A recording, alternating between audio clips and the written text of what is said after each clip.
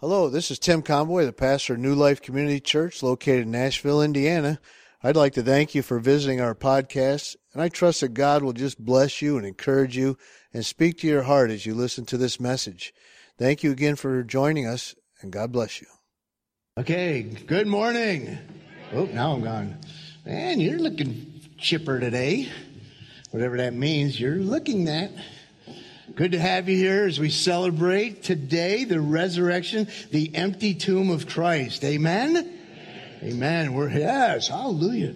We're doing a little different. We'll break it up. It's actually, the message is broke up in two portions, and so I don't want you to feel gypped if you go, what? He only went 30 minutes.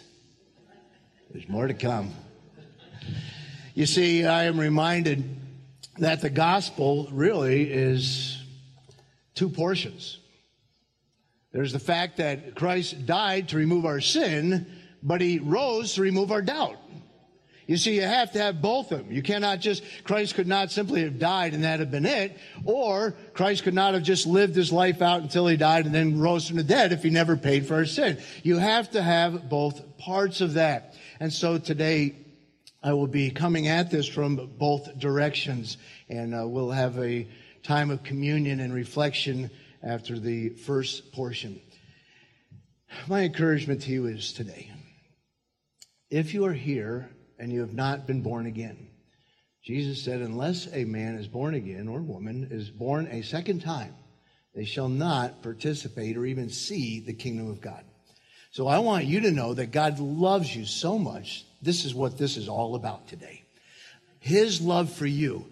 And I want you to be able to say, you know what? He can't love me. If he knew me through and through, he knows you through and through.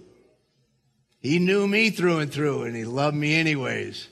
I always say he knew me before he ever made me, and he made me anyways. I'm not so sure I'd have done that. But I want you to know, if you're here and you haven't been saved yet, this is a great day to get saved. Great day. This is the day of salvation. If you're here and you have been saved, I want to encourage you to reflect on the goodness of God, his substitutionary sacrifice with his son, and just praise him that the tomb is empty. Amen? Oh yeah, you can praise him for it. Amen. You see, the scripture says, and it's not our text because we're working through Romans, so I'll be there. The scripture says, 1 Corinthians 15, verses 14 and 19, and if Christ is not risen, then our preaching is empty and your faith is also empty. In other words, I'm wasting my time and you're wasting your time. If Christ is not risen, the preaching is empty, your faith is empty, but praise God, he is risen and the tomb is empty. Amen? Yes, and we are found fake or false witnesses of God. Because we've testified of God that he raised up Christ whom he did not raise, if in fact the dead do not rise. For if the dead do not rise, then Christ is not risen. And if Christ is not risen, your faith is futile, and you and I are still in our sins. Then also, those who have fallen asleep in Christ have perished, if Christ did not rise. If in this life only we have hope, we are of all men most miserable. Praise the Lord that Christ is risen. Amen. Praise the Lord that our preaching is not in vain. Praise the Lord that our faith is not in vain. Praise the Lord our sins have been removed. Amen. And praise the Lord that our loved ones in Christ are still alive in his presence today. Amen. Amen. I know many of you are celebrating my pinkness today. You remember, my dad always wore this tie on Easter Sunday. So I always wear it in his memory. Yes, and he said, you have to wear a pink shirt with it. And his birthday being yesterday, and it just, I praise the Lord, he is alive in Christ. Listen, if you're in Christ, you are alive forevermore. Amen? If you're in Christ, oh my goodness, don't get me going. That's not my message. All right. Romans chapter 4, verse 22. Before we continue, Father, I just ask you'll hide me behind the cross.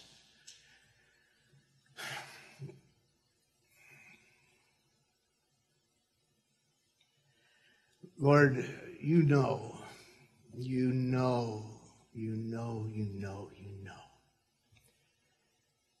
And I rest in the fact that you know and I don't have to say anything about it. Today, this is not about New Life. It's not about issues. It's not about Tim.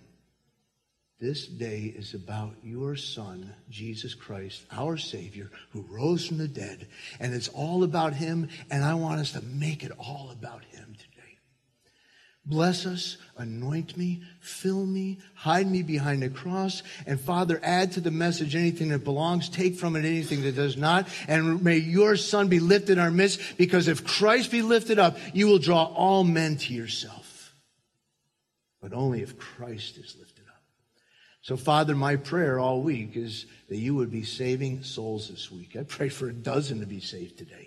If there's even one here today that has not yet been saved or watching over the internet, today would be the day of their salvation. Move in our midst and anoint us, we ask, in Jesus' name. We all say, amen. Amen. We've been working through Romans. We saw that by faith, Abraham had righteousness imputed to him.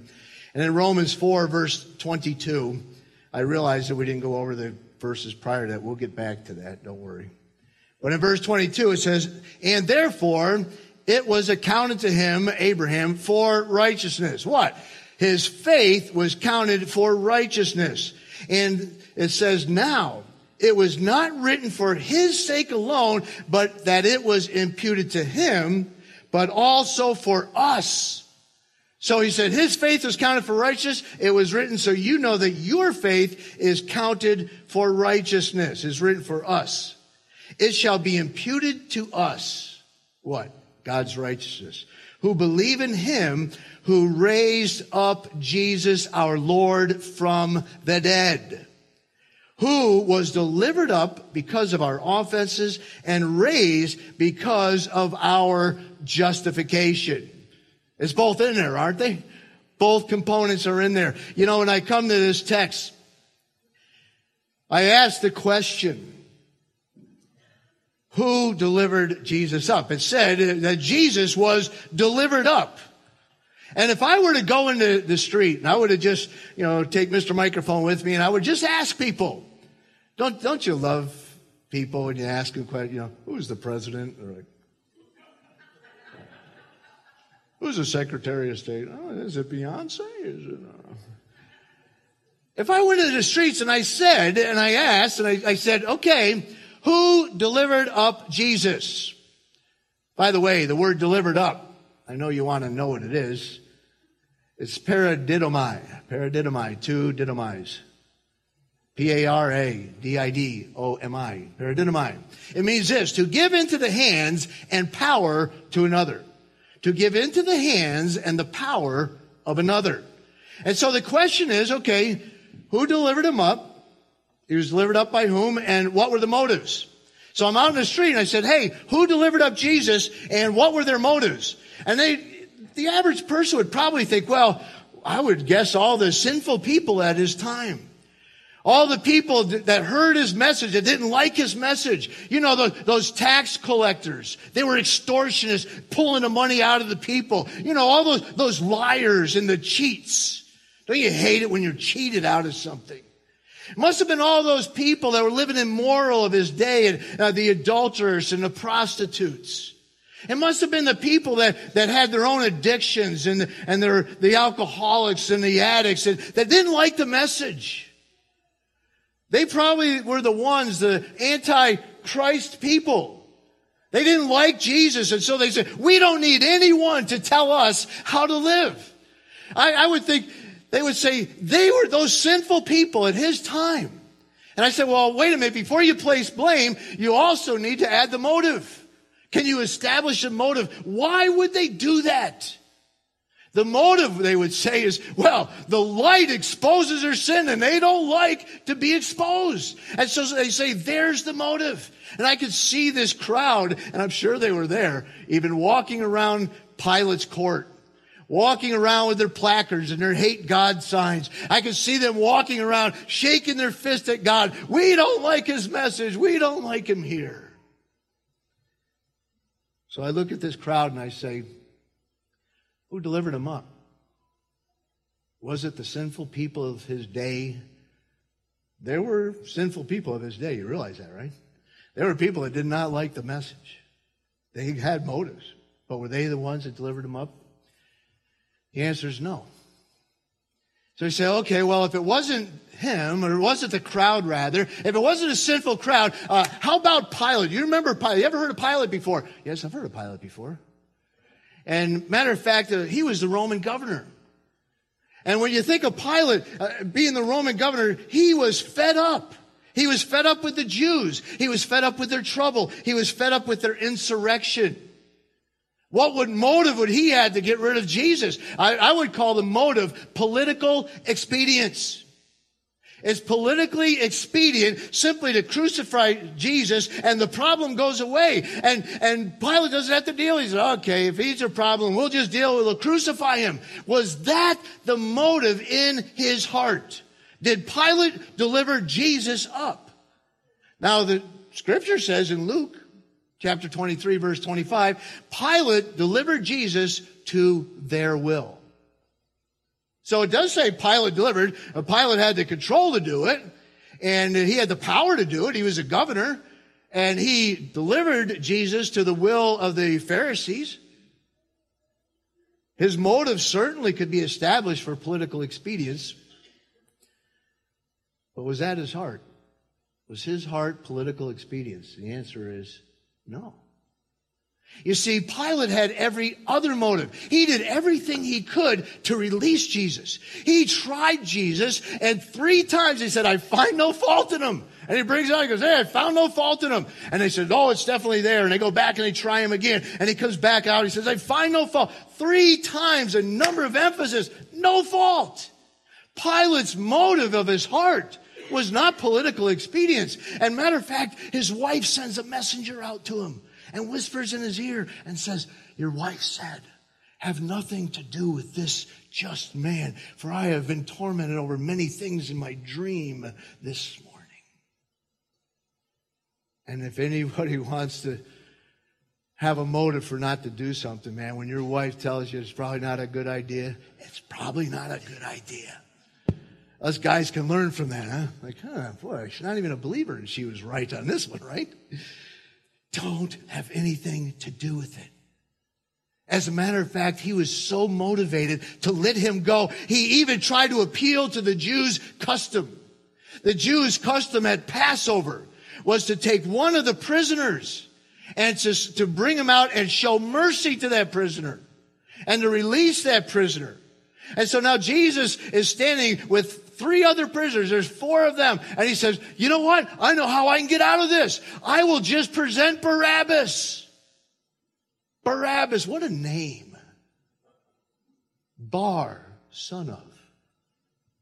Abbas, son of the Father. Whose father? When I see Pilate's motives, and I see Pilate's action, did Pilate deliver up Jesus for political expedience?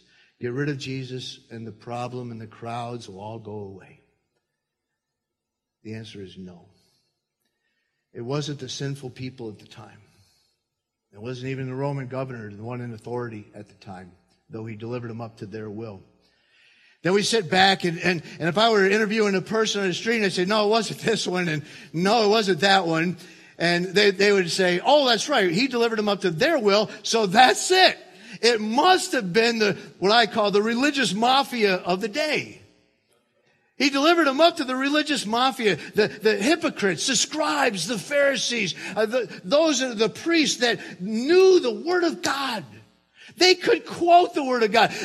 When the wise men showed up and they said, where's the Savior to be born? And they said, Micah says right here, in Bethlehem of Judea. They could quote the Scripture, but they couldn't be bothered to walk 3 miles to see if the Savior was here. The religious mafia that knew the Word of God, did they have a motive? Oh, yeah, they had a motive. They were happy with their religion. They were happy just going through religious motions. They were happy to have their religion, and they were threatened by the Savior. Jesus threatened their political clout. If this happens, we will lose our political clout. We will lose our religious power, and we need to get rid of Jesus. They're the ones that already did a false trial. They're the ones that now brought Jesus to Pilate, and they have been starting this from the beginning. They are truly, let me tell you, I call them the religious mafia? Because all they do is just pay everybody off to get their stuff done. We need someone to betray Jesus. Judas, how much you need? Wow, only 30 pieces of silver? Deal. They paid off Judas to betray Jesus. And then they paid off false witnesses. Listen, if you witness in a criminal trial and you are found to be false, and that the penalty for that person would have been death, guess who gets put to death? Now, are you willing to jump up and be a false witness? You better pay me pretty good. Because if I perjure myself, then guess what? I'm the one in his place. They paid off Judas to betray him. They paid off the false witnesses to lie about him during the trial. And then they paid off the Roman guards at the tomb. They paid them off and said, listen, if anyone says what happened, you tell them that his disciples snuck in by night. You mean those fishermen? Yeah. And they snuck in and they beat up you Roman guards that have been trained in military combat and hand-to-hand combat and with your swords. You tell them they came in and they stole the body of Jesus out of the tomb. Now, if you're a Roman guard and you lost your prisoner, which you would think would be kind of tough if he was dead. But if you're a Roman guard and you lost the prisoner you were to guard, you know what the penalty that was under Roman law? You were put to death. Now, if you were the guard who's about to be put to death, and the priests and the Pharisees and scribes were asking you to lie about it and say, no, the reason the tomb is empty is not because Jesus left. It's not because an angel rolled a stone back and said, hey, look for yourself. They couldn't look because they fainted like dead men. Remember that? Remember that? Oh, yeah, the Roman soldiers were, oh. And the ladies were like, oh, what's that about? And they see the angel, and guess what? They stayed standing. They didn't have to fear. The others had to fear. But let me tell you, you're going to have to pay me pretty good. And the Bible says that they paid them to lie about it. Were they the religious mafia? Oh, yeah, they were. They were vile. They were wicked as they come, wrapped in the cloak of religion. And they had every motive, every reason to have him crucified. But were they the ones that delivered him up? No. You see, if the sinful people, the Antichrist people, their motive would have been that they hated his message. If it was Pilate, his motive would have been political expedience. If it was the religious mafia of the day, their motive would have been job security and power control. But none of these motives were stated as the motive for which Jesus was delivered up.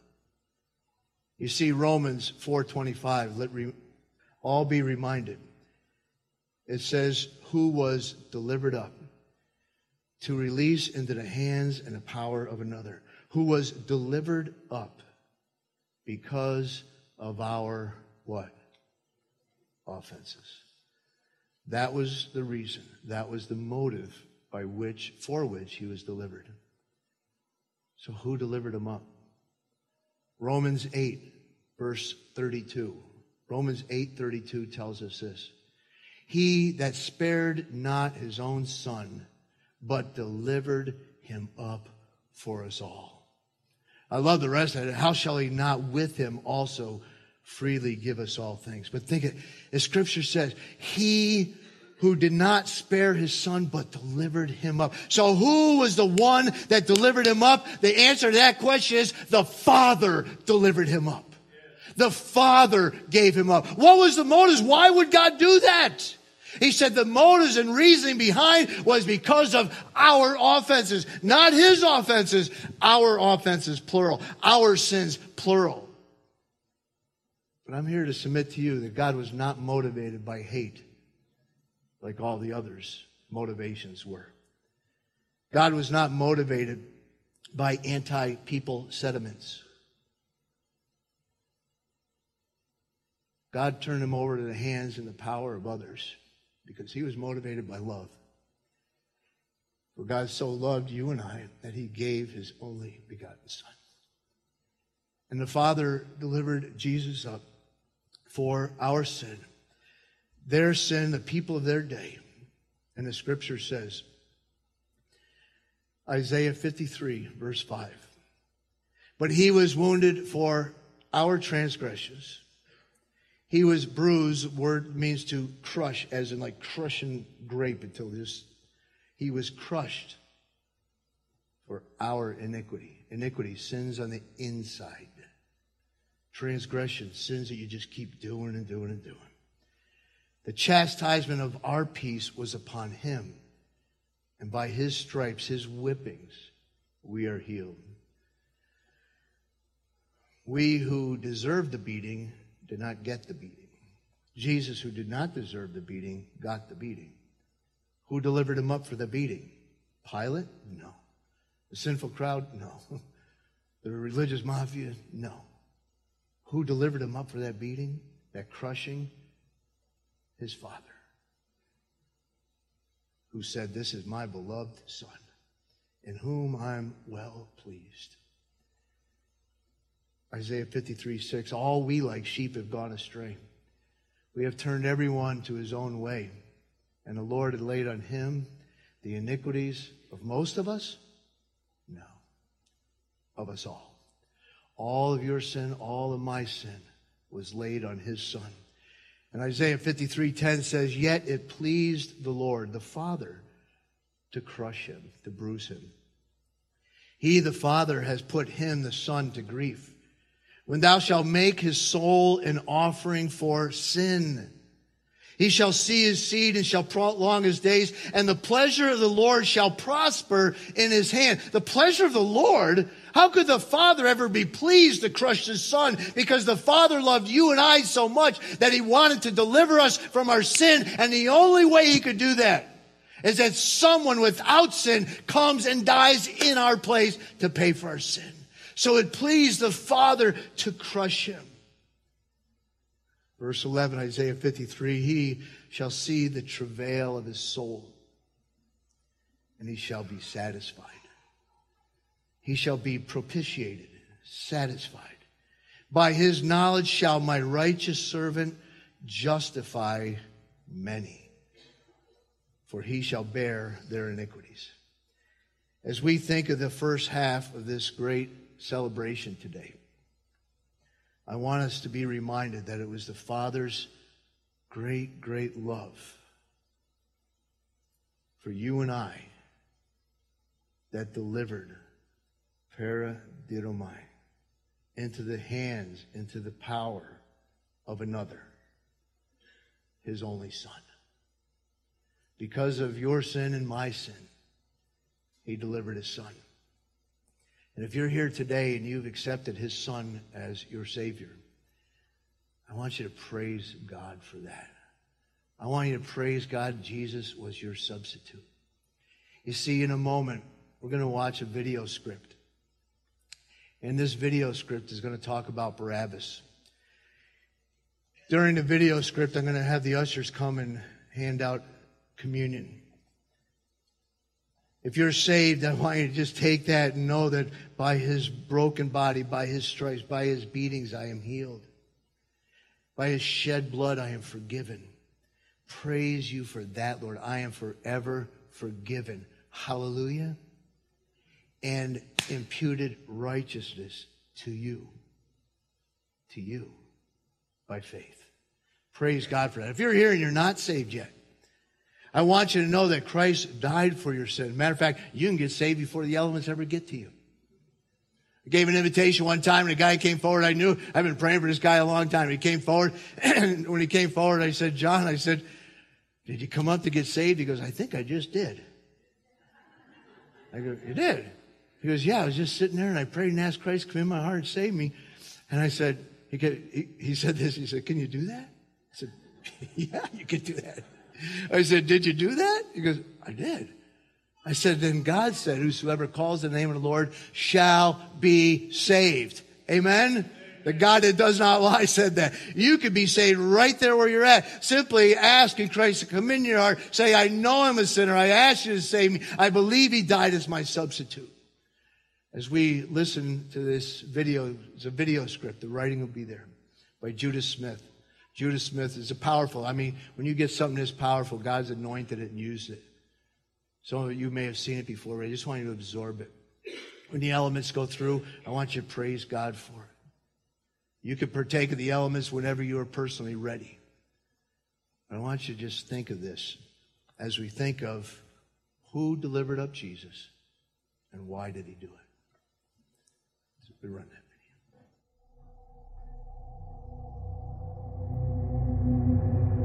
We see the story of Jesus going to the cross, and everything seems to kind of be hand in hand. And then there's this one character that seems to interrupt the narrative. His name's Barabbas. We don't even know much about him except that he's a murderer, a leader of an insurrection, a rebel. And why he's even mentioned, sometimes I'm not so sure. It's like, what? This is about Jesus going to the cross. So in this moment, Pilate thinks, I hold the destinies of these two men in my hand. I know the Jews have a tradition that on a holy day, I will release one of the prisoners on death row. Pilate stands on this audacious stage, who now presents Jesus, Son of the living God, versus Barabbas, the thug and rebel. He says, all right, who do you want? This is blasphemy. This has gone too far. There's no comparison. This is a rightful prisoner, a man who should be on death row. He's a rebel against Rome. He leads a rebellion. He murders people. He's a bad man. He's a thug and he's a crook. He deserves the chains and he deserves the crucifixion. Jesus, what has he done but heal, restore, deliver, set free, open blind eyes, open deaf ears, heal the lame and the leper? What has Jesus done? Who do you want? We want Barabbas. Yeah, give us Barabbas.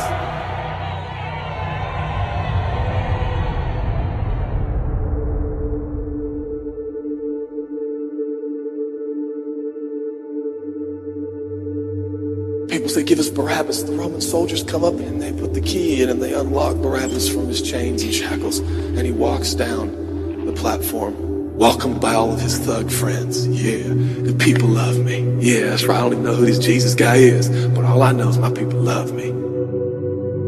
There seems to be no conscience in Barabbas. There's no record of him turning to Jesus and saying, I owe you everything now, for you have set me free. No, I don't see any of that in Barabbas. And God knew that. Jesus stood there, silent, for he knew the will of the Father. He said, it's fine, Father. Let him have Barabbas. For Jesus knew that the Father would have to treat Jesus like Barabbas so he could treat Barabbas like Jesus. Barabbas thought it was the people that set him free. No. It was the love of the Heavenly Father. When I look at this story, I realize who Barabbas really is. That's me. That's you. That's us. And I felt, I was reading this the other day, and I felt God speak to me. I love Barabbas. I love him. But God, he's a bad man. I love him. And I wanted him to go free. But didn't you know that he probably would have never acknowledged the free gift? Yeah, but I love Barabbas. For while we were still sinners, Christ died for us. God sent his son for Barabbas, even the one he knew would walk away from Jesus and his free gift and never come back. He loves him. And the nerve, the gall, and the audacity of believers to think, I got saved by grace, but now that I'm in this deep, dark place of bondage, I better work hard to get myself out. What? That's the opposite of the gospel. Are you bound? Are you held under the power of this temptation, this sin? You feel like it's controlling you? What are you going to do? I'm going to shake myself free. Stop it! No, you won't. You're no match for the powers of hell and the urges of sin. You will not overcome it, and you will never overcome it. You'll just be another statistic. There's no answer within yourself. Your own marriage, your own goodness, your own discipline, your own devotion will not save your marriage and will not save your kids. There's only one. And he's the one that took your place. He's the one that stood silently on the platform with Pilate and said, yes, let him have Barabbas. Take me. How many times have I stood on that platform with Pilate and Jesus, and I'm the Barabbas, and they start to take my chains off, and I say, no, I deserve this. I deserve the guilt. I deserve the shame. I deserve the consequence. I deserve it. Jesus seems to look at me, say, no, son, let me have it. Let me have your sin. Let me have your pain. No, God, I did it to myself. I deserve it. My marriage won't make it. This is what I deserve. I deserve divorce. I deserve poverty. I deserve sickness. I deserve it all. No!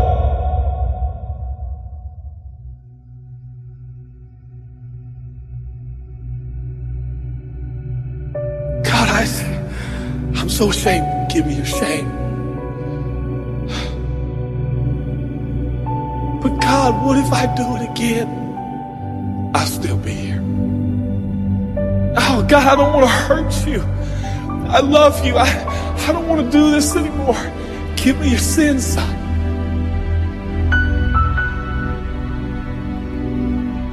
This is all we got. It's all I got. It's all you got. We can play games. We can play church games. We can pretend like some people are better than others and that's why they're blessed, or we can all come to the honest conclusion that it's God. And it's God alone. The greatest challenge is not your discipline, your devotion, your focus. Your greatest challenge is believing the gospel. Could it be that there's a God with a love so scandalous, so wide, so deep, so vast, so high, so expansive, so welcoming, so inclusive? Let me have your sin, son. Okay. And I give him my sin. And I stand in this empty space of forgiveness and acceptance while Jesus walks off to the cross that I deserve. I see him walking to the post to be whipped. As I stand a free man, all the attention is turned now. And I feel the love of God saying, go, son, live your life. I'll pay the price. Where did we get off thinking that we were going to set ourselves free? It's still Jesus. It'll always be Jesus. It'll never stop being the power of Jesus. If his blood is sufficient for your salvation, his blood is sufficient to sustain you through every challenge and every sin and every temptation. Jesus is enough.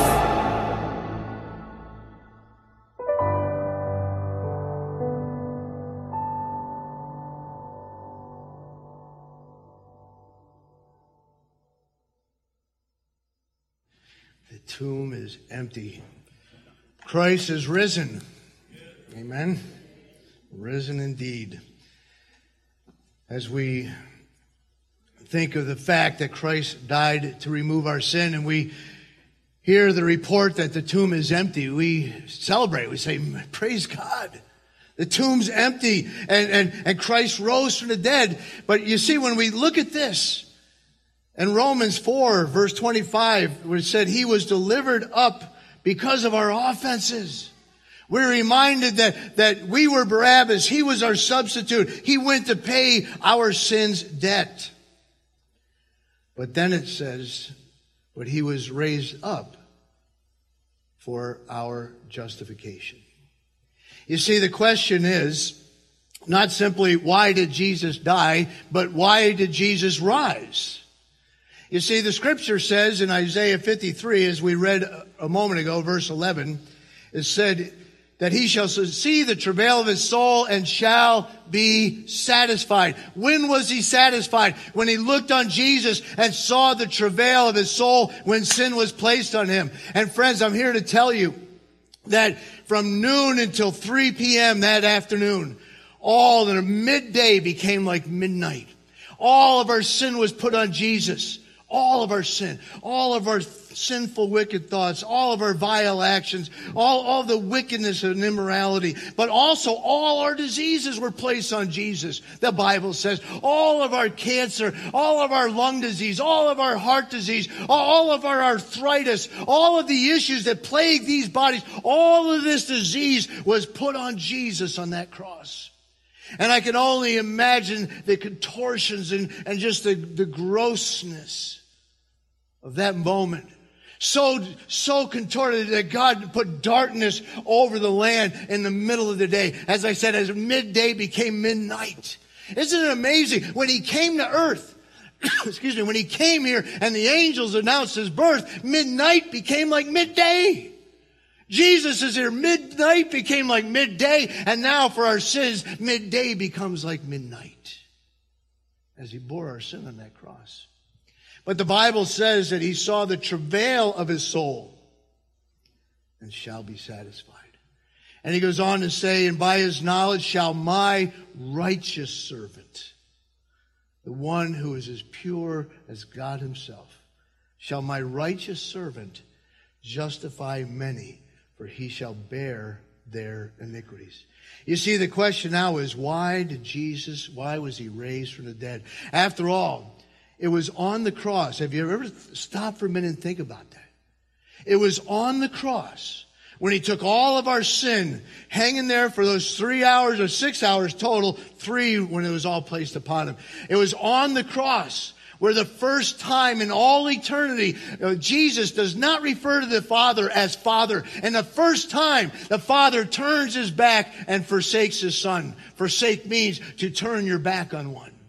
And he cried out, my God, not my Father, my God, why have you forsaken me? Why have you turned your back on me?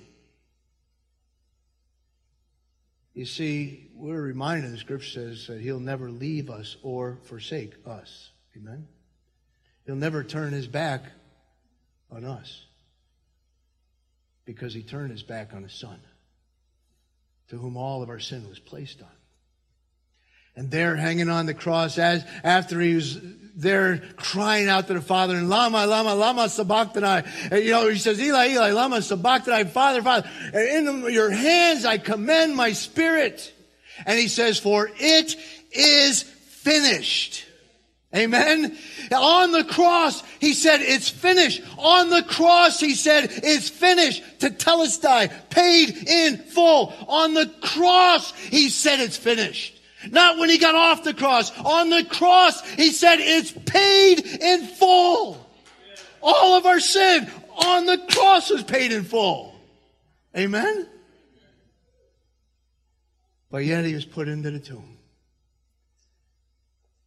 And we say, if it was finished on the cross, then why did he just come off the cross? Could he have done that? Oh yeah, he could have done that.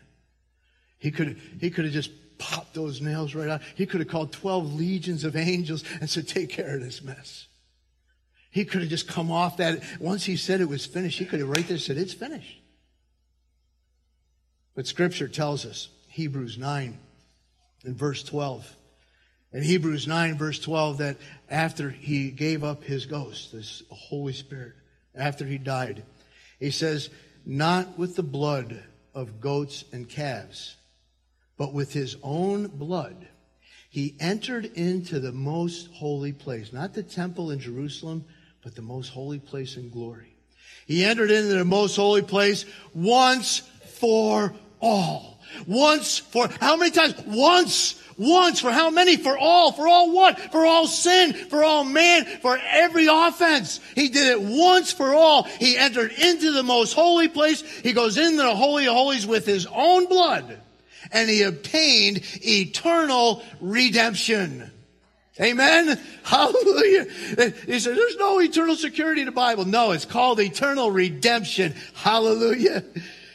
He died on the cross. It is finished on the cross. He went in the grave. And from the grave, he went into the presence of the Most High God. He went into the Holy of Holies. And he put his blood on the mercy seat, the seat of propitiation.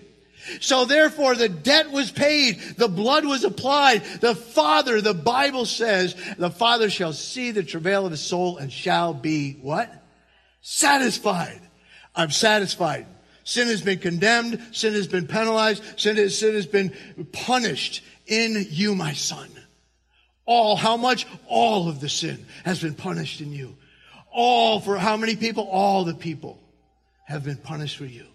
And you came in and you put your blood on the mercy seat, and now I could show mercy to others. And it's by my righteous servant. Now I can justify many. How many? As many as put their faith in Jesus Christ. That's how many. Amen? That's a lot of many's. You see, friends, when I think of the fact that Jesus died, the sin debt was paid on the cross. It is finished. He paid it. He died. It was paid. He went into the Holy of Holies with his own blood and sprinkled it on the mercy seat. And the Father said, finally, my heart is satisfied. My holy, unflexible, unbending justice is satisfied. The law and the prophets have been satisfied. My holy justice has been satisfied. Romans 3, verse 25 tells us this, whom God sent forth as a propitiation, a satisfaction, by his blood, through faith, to demonstrate his righteousness, because in his forbearance, God has passed over sins that were previously committed. In other words, Old Testament saints and sins. Verse 26, to demonstrate at this present time his righteousness, that he might be just and the justifier of the one who has faith in Jesus. You see, when you look at the scripture, you ask the question, why is it? Why is it if on the cross he said it's finished? Why did he have to rise from the dead? If Jesus went into the Holy of Holies and the Father was satisfied and propitiated, and it said the Father was righteous to deliver the Son, why is it that he had to rise from the dead? Let me tell you something. If there's anyone in the Bible I would not want to be, it would have been Lazarus.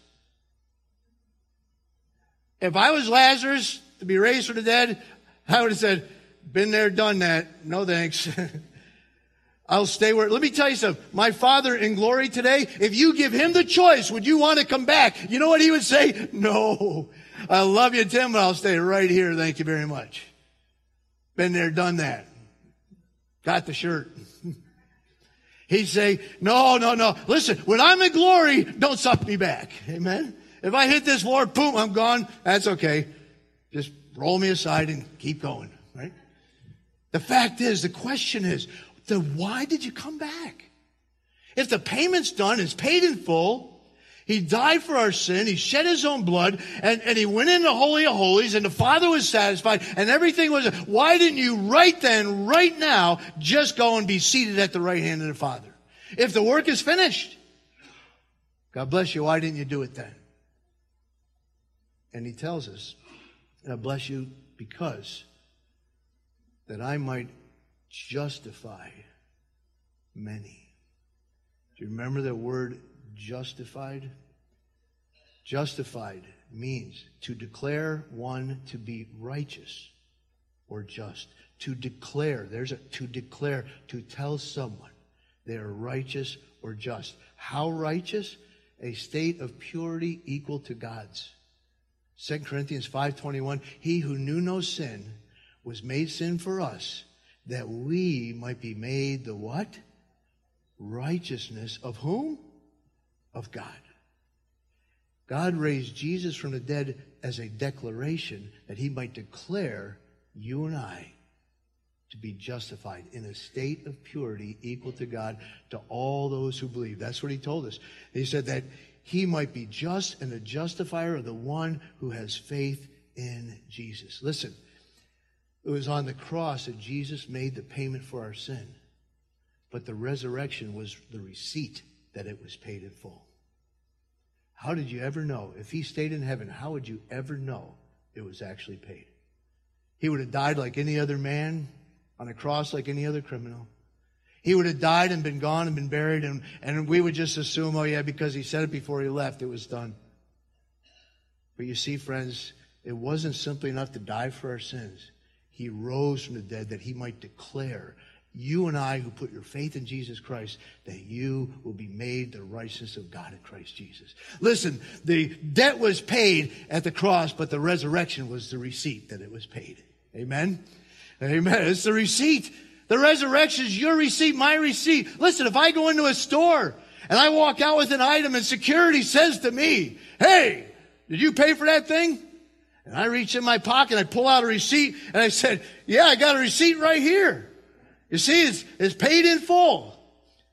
And by the way, when I got this receipt, I noticed the one on the cash register, the cashier, his name was Daniel.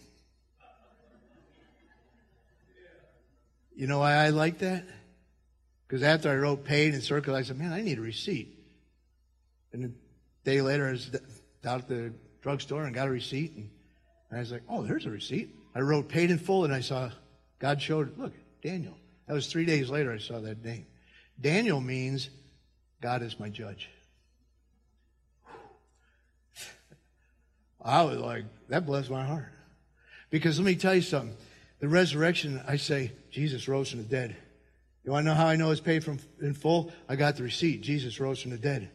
Amen? 500 people saw that Jesus rose from the dead. He said there was a receipt that showed it. And you know what's even better? At CVS, you get all these coupons. Yeah? Let me tell you something, friends. You get even more with Jesus. Amen? Woo, man, Psalm 103 says, he says, bless the Lord, O my soul, and forget not his benefits, who has forgiven you of all iniquity and who has healed you of all your diseases. Can I get an amen? Woo! That's the resurrection. That's better than any $2 off. Amen? Oh, yeah, don't get me going. Don't get me going. Let me tell you something. I am here to tell you that Jesus Christ died on the cross and he paid our sin in full and he went into the heavens and he satisfied the Father at the mercy seat. And rather than sit down right then, right there, the Father said, I got one more thing for you to do. And he's like, what's that? Go back there and tell them. Go back there and tell them. And you tell them, if anyone will believe and put their faith in me, I will justify them. I will declare them to be righteous as I am, because all the sin was condemned in Jesus. And therefore, there is now, no condemnation to us that are in Christ Jesus. Amen? The thing is, amen, you got to be in Christ Jesus. You're in Christ Jesus. Not next to Christ Jesus. You have to be in Christ Jesus. Not thinking about Christ Jesus. You have to be in Christ Jesus. Not going to religious things about Christ Jesus. You have to be in Jesus. Jesus said to Martha, when Lazarus died, Jesus said to her, I am the resurrection and the life. Not that I'll give you resurrection. I am the resurrection. If you want to be raised from the dead, you better be in me, because I'm the resurrection. Not I'm the resurrector. Not I will give you power to come out of the grave. No, he says, I am the resurrection. I am. If you are in me through faith, when I died, you died. When I rose, you rose. Amen? I'm the resurrection and the faith. And he that believeth in me, though he were dead, yet shall he live. And he that lives and believes in me shall never what? Die. Do you believe this, Martha? And you know, she said, yes, Lord, I believe there's a future resurrection coming. And you probably thought, that's not what I'm asking. I'm asking, do you believe I am the resurrection? The great I am is the resurrection. The great I am is the life. In Jesus, you and I have resurrection. In Jesus, you and I have life. In Jesus, you and I have sanctification. In Jesus, you and I have healing. In Jesus, you and I have our prosperity. Amen. Don't be afraid to say it. In Jesus, we have everything. You know why? Because Jesus is the greatest gift of all. And if God spared not his own son, but delivered him up for our sins, how much more will he freely give you all things in Christ? We've got to get back to believing that. In Christ, he said. Man, that's who we are in Christ, my friend. Paid in full, but oh man, I could use this for wallpaper. I got to put it all back together. Maybe you're here today. Maybe you said, I've heard this before. Salvation is not for those who heard it. Salvation is for those who respond by faith. Salvation is for those who say, yeah, I am a sinner. Yeah, I haven't been saved. Yeah, I had it coming to me. But I believe today that Jesus took it on him. He didn't deserve it, but he got it all. Through faith in Christ, I don't deserve it, but I get it all. Amen. Why is God gracious to you and I?